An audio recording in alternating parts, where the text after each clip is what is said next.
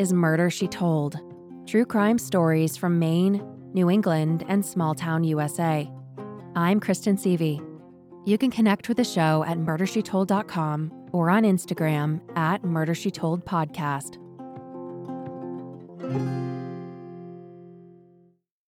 This is part 2 of the Tot Harriman story.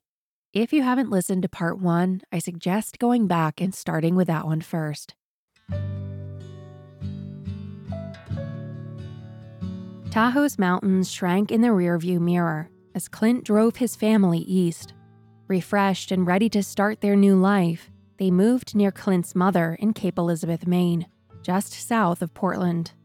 Their home was spacious with panoramic views of the bay. Just steps from their front door was Trundy Point, a small peninsula where they could watch waves crash against the bluffs and cast lines into the water. It was perfect for Tot. Fishing reminded her of home. Tot and Clint married once more, this time with an American marriage certificate. Min also took on the Harriman name. He'd never gotten a chance to know his biological father, who had died when he was young, and Clint embraced him as his own. In 1977, 2 years later, Tot and Clint welcomed another son. They named him Chin-Si.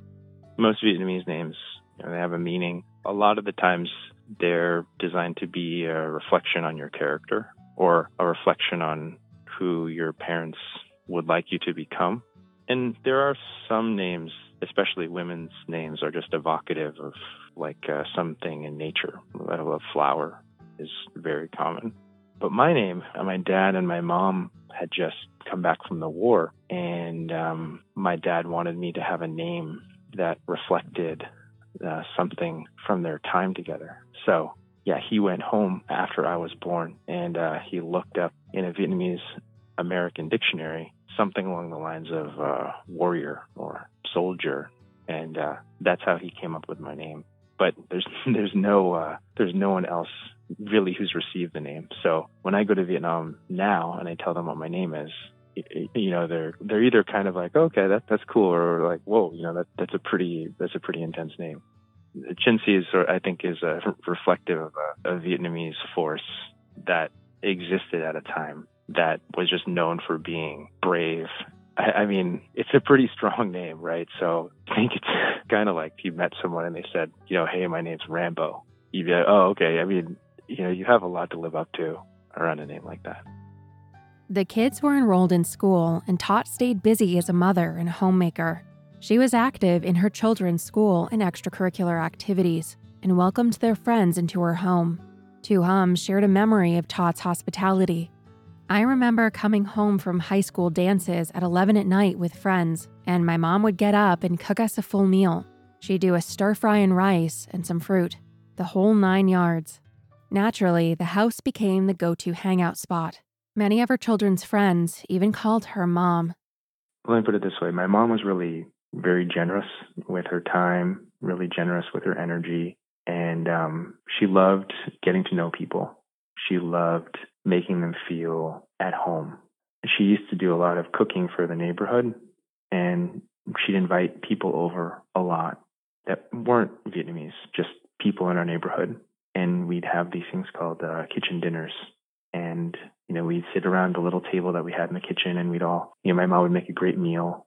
She was always known for her cooking and how great her cooking was. And she fed a lot of people, and it always felt lovely. And everyone really appreciated all of her time and all of her thoughtfulness there, of her friends. And from her early life in Vietnam, the two things that she became really skilled at were cooking and sewing. I also remember my mom giving people a lot of joy, making dresses for them, especially wedding dresses. She would just get a client that would come over with just a picture of a wedding dress that, a lot of times maybe was too extravagantly priced. And my mom would, sort of diligently cut all the cloth and make all the patterns and build a custom wedding dress with all the brocading. And, I would see my mom sitting there late at night just beading, one bead at a time onto these wedding dresses.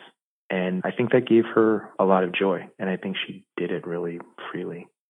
Food was a central part of life. She taught cooking classes for fellow Mainers, and she even opened a Vietnamese restaurant in Portland named after her daughter, Tu Hum, where she was known to greet customers with big smiles and friendly conversation. Tot embraced American life and later said that she considered herself, quote, more American than Vietnamese, but she also honored her roots. Although she wasn't able to raise her children in Vietnam, she made sure that their lives were infused with its culture. My mom is sort of funny. Like, she was sort of like a cultural ambassador in a way. I mean, I don't want to like overblow it, but yeah, she kind of was. It didn't matter how many people came. She would throw big parties around the Vietnamese New Year, and our house would just be filled. I mean, it was like a nightclub. You couldn't even sit down. There were so many people there. Food for 100 people. I remember her praying during the times of the ceremony during the Vietnamese New Year. She was bringing all of those experiences over to Maine, and everyone, would watch with a lot of respect. And, our house would get really quiet while my mom would pray. Even during those big parties, she just had a way of bringing people together and experiencing something new. The Vietnamese population in Portland was very small when Tot and her family arrived. Even today, Maine, as a whole, is 94% white.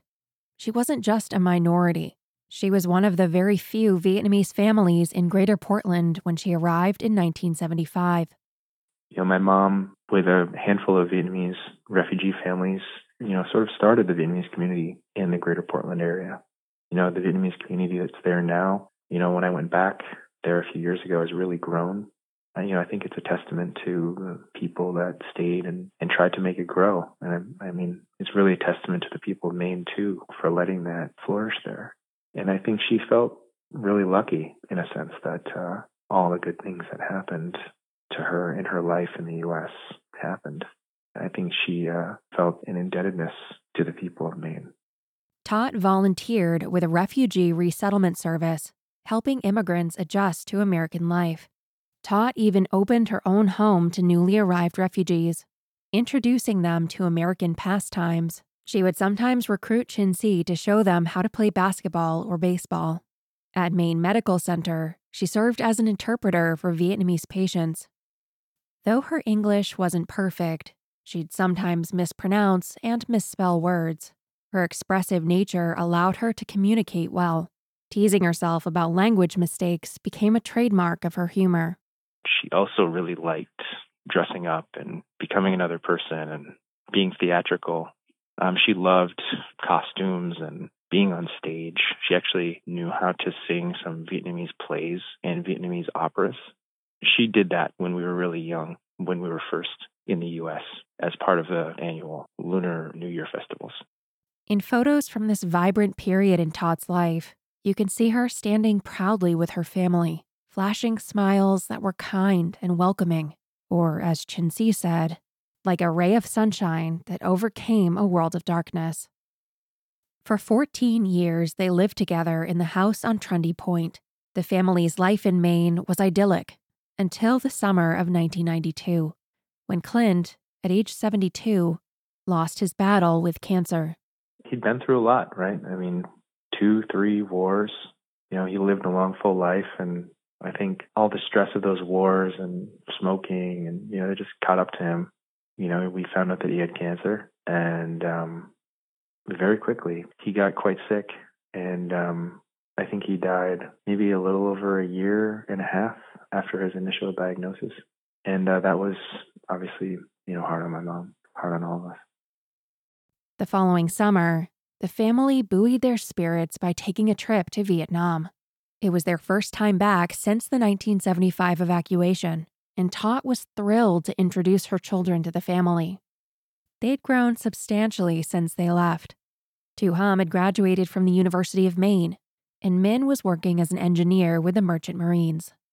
Chin Si was still in high school, but would soon move to California to attend Stanford University. Tot's roots were in Vietnam, but the United States had become home for both her and her children. We spent a month out there, mostly in the village. I mean, the village would shut down. When we come into certain parts of the village, like everybody would want to stop and come to see us. If we were driving through the countryside, workers that were working the rice fields would see us coming from a distance and literally stop what they were doing to watch us pass. We were true foreigners, and they wanted to know, just like everything about us. And they did know a little, the things that you hear about, Mickey Mouse and Rambo, for example. Like they knew, some of those things. And my mom went back to go try and give her family a better life. She was helping my uncle and my aunts buy rice paddies and buy generator businesses and things like that to help give them a business before she left and went back home. In 1996, after Chinsey headed off to college, Tot was alone in her house on the bay. She was in her early 50s and wanted to find another companion.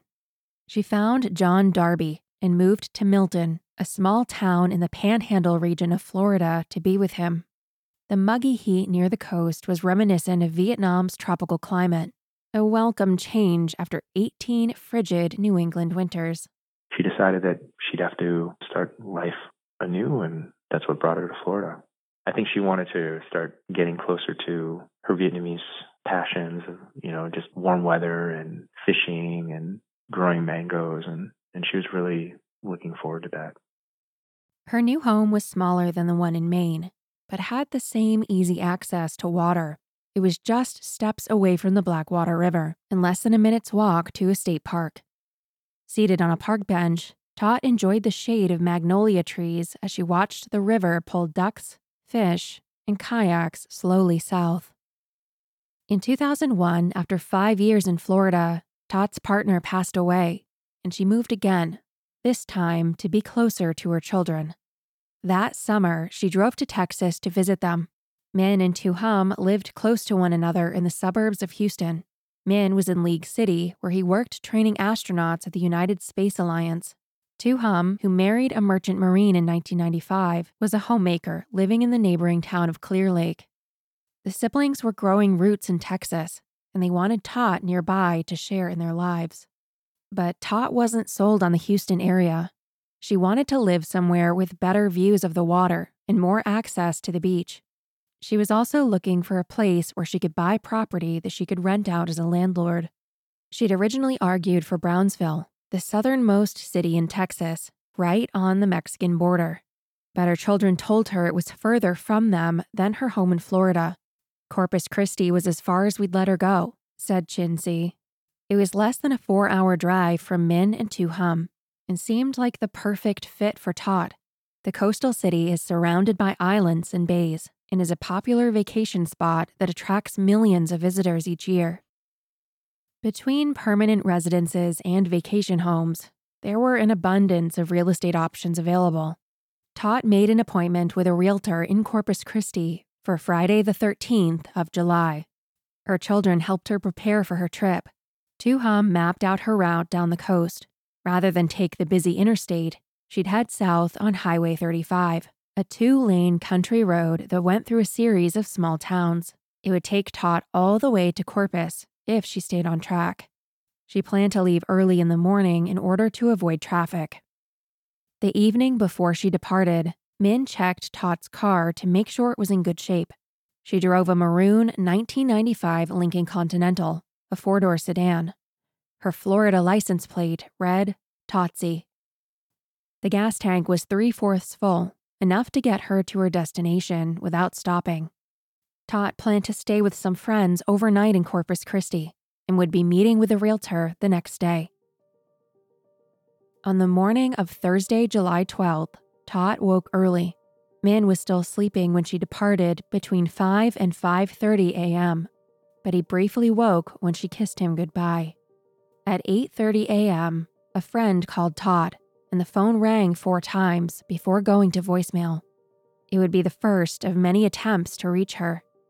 Based on the time that she left Min's house, she should have gotten to Corpus between 9 and 9:30. But at 10:30 a.m., the friend called again, and this time it went straight to voicemail, indicating that her phone was off. That evening, after not hearing from his mother all day, Min called the friends that she was supposed to be staying with. When he learned that she'd never arrived, he immediately became worried. The next day, Tot missed her appointment with the realtor, and nobody heard from her through that weekend.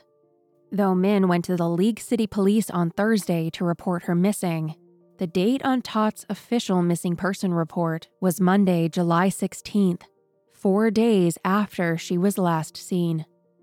They really didn't allow us to file a missing person claim, until maybe 72 hours after we last saw her. And that's a long time. And we got a lot of kind of civil liberties thrown at us, Oh, well, she's a grown lady. She can do what she wants. And we're like, no, like, why would she, she wouldn't do, this is out of character for her. Well, give it some time. And those are the most crucial times. And I don't understand why law enforcement feels compelled to have a group of people wait long, especially for their loved ones. While these initial days of investigation and panic were unfolding, Chincy was oblivious to the truth, having the trip of a lifetime out west, a 200-mile rafting trip through the Grand Canyon on the Colorado River. I was in the bottom of the Grand Canyon in this old 2-million-year-old rock. And I don't know, I just started thinking about my mom a lot that day and that night. And it was just beautiful there. And I was laying there on the rock and thinking about my mom, and I, kind of drifted off to sleep. I was sort of half asleep. And it felt like something bit my back. And they were telling us to be on the lookout for scorpions. So I thought, that I'd been bitten by a scorpion. The image of my mom got completely squelched out, and it felt like something was biting my spine. I had a friend with me. His name was Rob. I said, Rob, did something bite my back? And, he looked up and down my back with his flashlight, nothing. And so I just sort of went back to bed that night, not really thinking much about it. So I came out, and the guide director said, hey, you need to go make a phone call. Something's happened with your family. And I gave a call to my sister, and my cousin picked up the phone and said, you have to come home right away because your mom is missing. And I remember just saying no and, putting down the phone. And they bought me a plane ticket. Chincy quickly made it to Texas and was confronted with a strange new world without his mom. And I walked into the offices of Texas EquiSearch, and I remember seeing flyers, pictures of my mom, pictures of the car, and just thinking, this is surreal. It wasn't until the following Thursday, July 19th, that Tott's description was shared publicly in the newspaper. It read, Harriman is described as being of Asian ancestry, standing 4 feet 11 inches tall and weighing 100 pounds. She has light brown eyes and wears gold-framed eyeglasses. She has black hair streaked with gray and wears 7 gold bracelets on her right arm. The report also included a description of Tott's car and urged anyone with information to contact the League City Police Department. The weekend of July 21st and 22nd, over a week after Tott's disappearance, volunteers retraced her route down the 75 miles of highway between League City and Bay City, as well as Port Lavaca and Palacios, areas closer to Tott's planned destination in Corpus Christi. The search was organized by Texas EquiSearch, an equestrian search and rescue group founded in response to another tragic disappearance out of League City. In 1984, a 16-year-old girl named Laura Miller vanished after using a payphone at a convenience store. 17 months later, 2 children biking in fields outside the city came across the remains of another woman. When authorities came and searched the area, Laura Miller's body was discovered. Had the first accidental discovery not been made, Laura's body may never have been found. It was clear to her father, Tim, that police efforts alone could never cover the state's vast open spaces when searching for missing persons. He started EquiSearch as a way to honor his daughter's memory and help other families find answers to their loved one's disappearance. While no official connections have been made by authorities, League City is home to an area known as the Texas Killing Fields. Since the 1970s, several women's bodies have been found in and around a 25-acre patch of land, while 30 additional bodies matching similar descriptions have been found throughout the wider region of southeast Texas. It is evident that foul play was a factor in the majority of these cases, leading many to believe that several serial killers could be behind the unsolved murders. Although some believe that Tot has a connection to the killing fields, she would be an outlier. All of the other victims were women between the ages of 12 and 35, but Tot was 57. With Tim Miller leading them, EquiSearch volunteers spent the weekend scouring the fields outside of League City under the blazing Texas sun, hoping to find some trace of Tot or her car. They searched for miles on those routes. Every body of water that they could think of, they tried to plumb. Every possible route they drove, looking for guardrails or something that looked like a car had gone off the road. They flew multiple versions of the route using state police airplanes. We would put horses on trailers and search for miles and miles along different routes where we thought maybe there was a chance she could have gone off the road. On July 24th, about 2 weeks after Tot's disappearance, League City Police Detective Richard Renison told reporters that they had gotten several tips of sightings of the vehicle, including claims that it had been driven erratically on I-45, the large highway Tot planned to avoid. One woman claimed to have seen a man driving Tot's maroon sedan 3 days after she disappeared. In her account, he was alone. A composite sketch depicting a slim black man in his early 20s was released following her report. The amount of detail she was able to recall is surprising, considering the fact that she only caught a brief glimpse of him while driving on a major highway, and a week had elapsed before she reported the sighting. Another caller said the car was parked at a grocery store 10 minutes away from League City in Dickinson. Unfortunately, since the reports came in over a week after the sightings, there was little that officials could do. "Where do we go look?" questioned a lieutenant with the sheriff's department. Following the July 24th updates, more reported sightings came in to Tot's family and the police. "A lot of leads turned out to not be true," said Detective Renison. "We had hundreds of sightings, but none we could substantiate." 2 weeks passed, and Tot's children were losing faith in the ability of the police to locate their mother.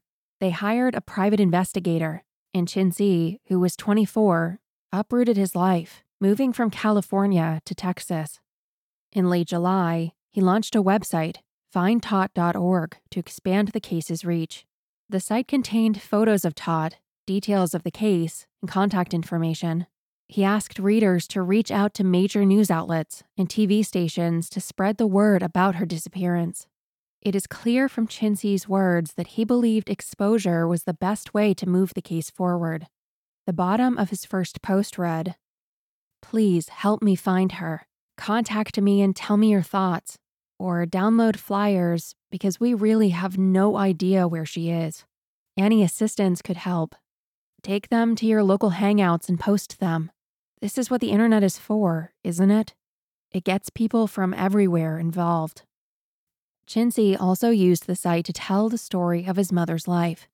He posted pictures of Tot with her family, including one of her standing next to him at his graduation from Stanford the previous summer. Though she is an entire head shorter than her son, Tot stands tall in the photo, beaming with pride at Chinzi's accomplishments. He wrote, "Hello, everyone. This is my mother's site. I've tried to put into it everything that I could find. This is my dedication to her memory and all for which she stood. I don't know where she is right now, and I miss her. She was an incredible woman, beyond words at times, whose life spoke for the good we all hope for, but sometimes let slip away."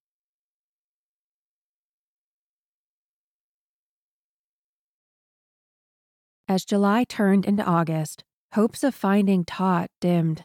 Flyers with pictures of her car were faxed to police stations all along the coast, though Chinzi didn't feel like they were doing much to help. I personally called up many precincts across Houston and up and down the coast, Galveston, Victoria, all along the way. And I asked them each individually whether they knew of my mom's case. And in many cases, they said no. And so it really became it became a personal crusade to just get my mom's image, get her case in front of people. And I spent a year of my life just doing that pretty much nonstop. Jinsey turned 25 in early August. It was the first birthday in his life where he hadn't heard from his mother. He wrote, "If I knew how my mom disappeared, I could accept that, but I don't. Instead, I search every day to find clues that will bring her back to me. I live now with only an imagination that runs wild with ideas, still blind to the truth."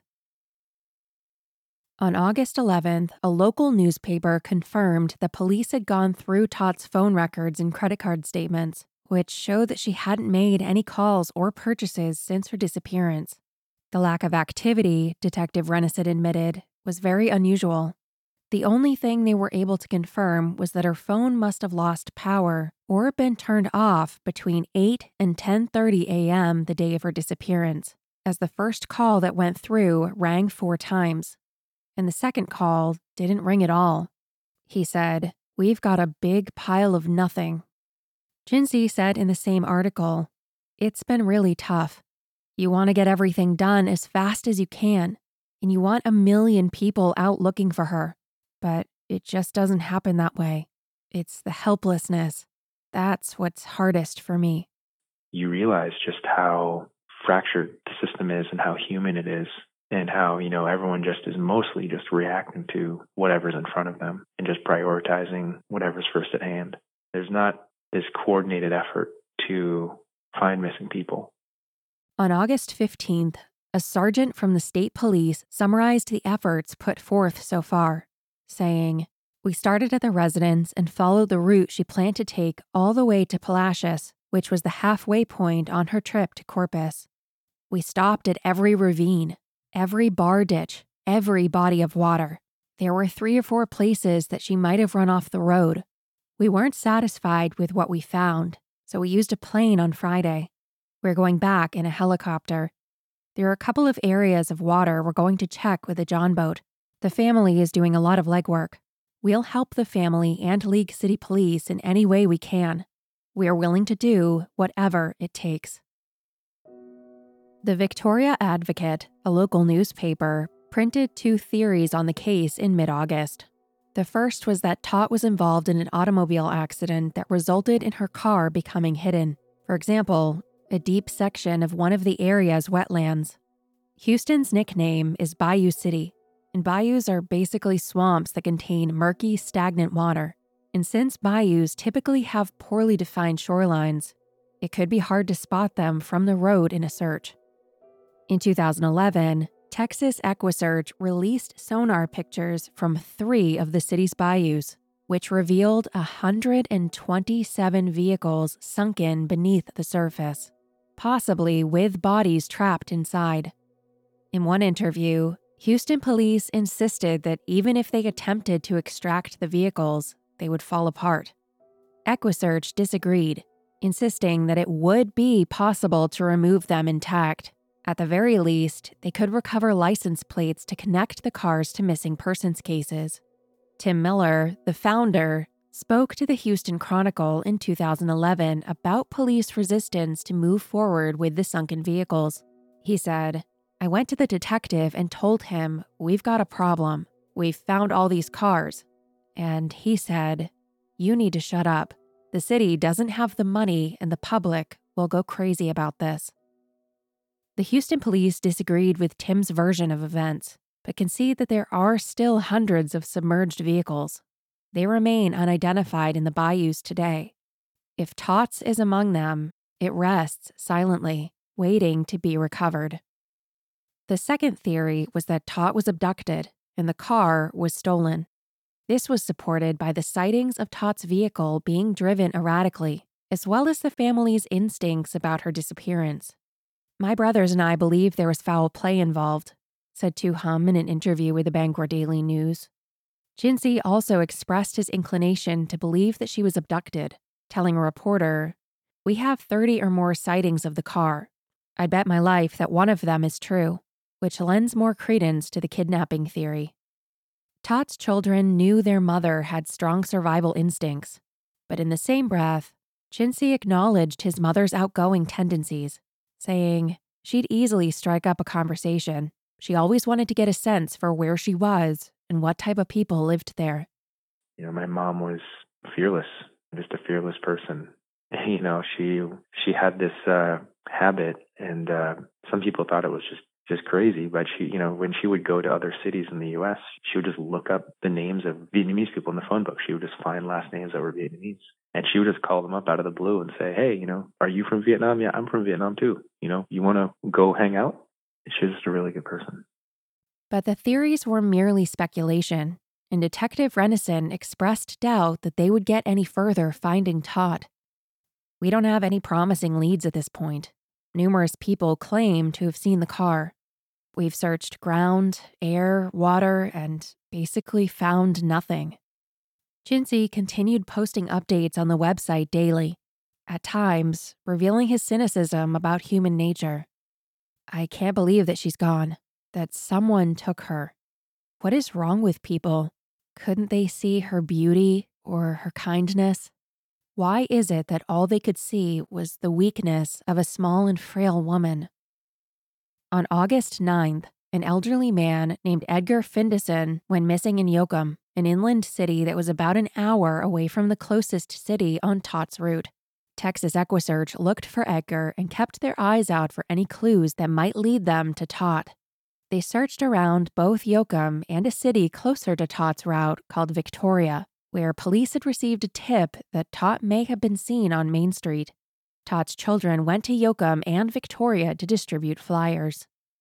On August 17th, a month after her disappearance, a helicopter from the state covered 35 miles of small highway going through Yoakum, and planes searched the area the following day. It was still summer, and the trees were thick with leaves, obstructing their view from the sky. By January, the trees lining the highways of southeast Texas had shed their leaves, and for a moment, there was renewed hope that increased visibility might bring new discoveries. The children had already settled their mother's finances. They had removed her things from the Florida house in order to lease it and pay the mortgage. After taking several months off to aid in the searches, men returned to work. They were learning to live with their confusion and their grief. In February 2002, Chincy wrote the world again, saying, "For anyone out there who doesn't think that this is real, it is. My mother has been missing for 7 months now." And then he addressed his mom directly. "I'm sorry, Mom. I'm so sorry that I haven't been able to find you. I don't know where you are. I hope that you're okay. No one will help me, Mom. I've tried calling news programs. They don't respond. I put your story in the newspaper again and again. Only a few good people ever reply. The police aren't doing anything for you anymore. They think that you're dead, but I don't know what to believe. Sometimes I think that I'm going to die on the inside. I miss you so much. I was going to take care of you, and I feel like I've let you down. I'm sorry, Mom. Please, God, forgive me. I have never felt so helpless in my life. I love you, Mom, and I miss you very much. We all do." On July 12, 2002, a year to the day after Tot's disappearance, mourners filed through the front doors of Spurwink Church in Cape Elizabeth, Maine. Leaves swayed in a faint breeze against the clear summer sky, the trees its only neighbors on a quiet country road. As people walked inside the lonesome white chapel, Tot's face smiled at them from picture frames, bringing them warmth and companionship. It had been 1 year since she kissed her son goodbye and departed on a journey from which she'd never return. People listened from sunlit pews as Min, Tuhum, and Chincy took turns speaking about her life. Chincy considered the service to be a chance for people to pay tribute to his mom. They had traveled back to Maine for the occasion, the place where Tot spent the most time building a community and raising her family. The service was attended by loved ones from every corner of Tot's life. Friends who'd sat around her kitchen table, indulging in Vietnamese dishes and laughing at her jokes. Fellow immigrants who she'd welcomed to America with her kindness and hospitality. And of course, her family. They placed a memorial marker for her in the cemetery behind the church, the same place their father, Clint, was buried. Fresh cut grass cushioned their steps as they went to place flowers at the modest headstone. Tot Tran Harriman was engraved in the flat gray granite marker that was buried level with the ground. It was inscribed simply in all caps, military style, with one line devoted to a single word: missing. Despite their pain, Tot's relentless optimism lived on in her children. Tu Hum said, "Aside from the nightmare, I actually feel pretty blessed. I have a family and friends surrounding me. In a way, it's allowed me to realize what I do have and not to dwell so much on what I don't." It's been 20 years since Tot's funeral. I asked Chinsi what he thought happened to his mom. Maybe worst case scenario.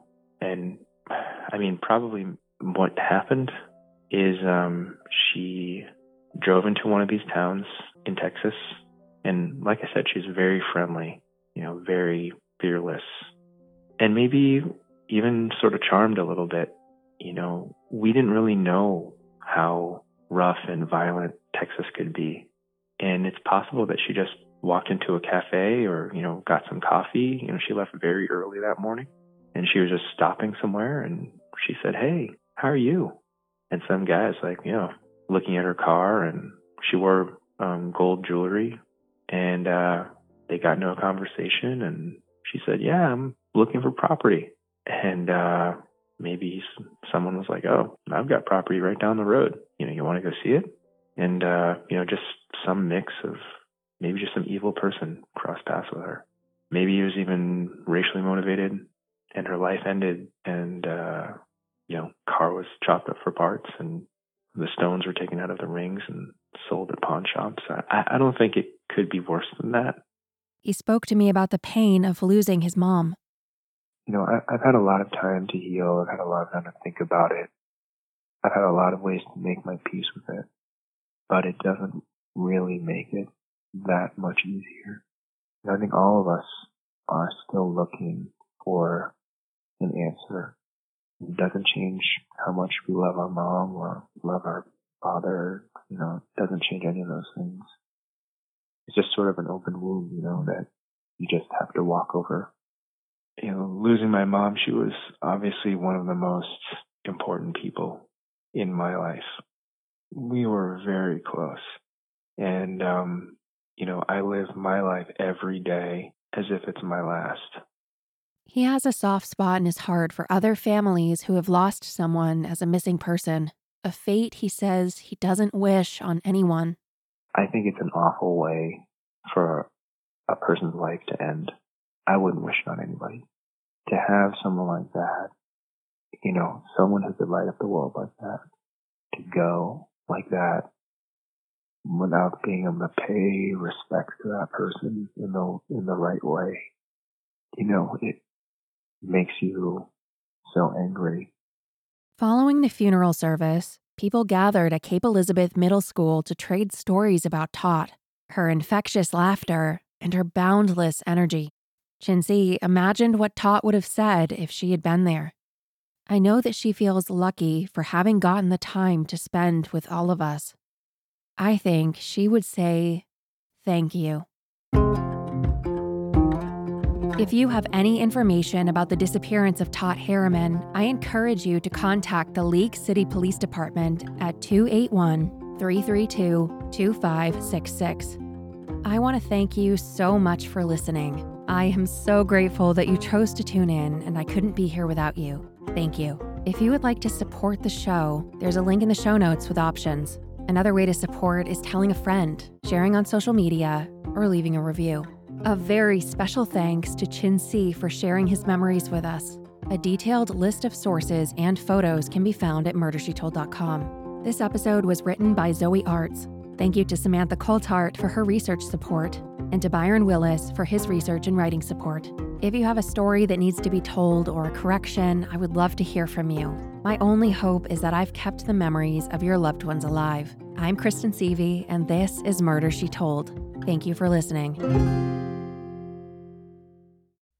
In the 1970s, John Todd burst onto the evangelical scene with a shocking tale. He claimed to be a former witch involved in a then unheard of secret organization called the Illuminati and urged Christians to prepare for a violent world takeover. First of all, the number one weapon in everybody's home should be a 12-gauge pump shotgun.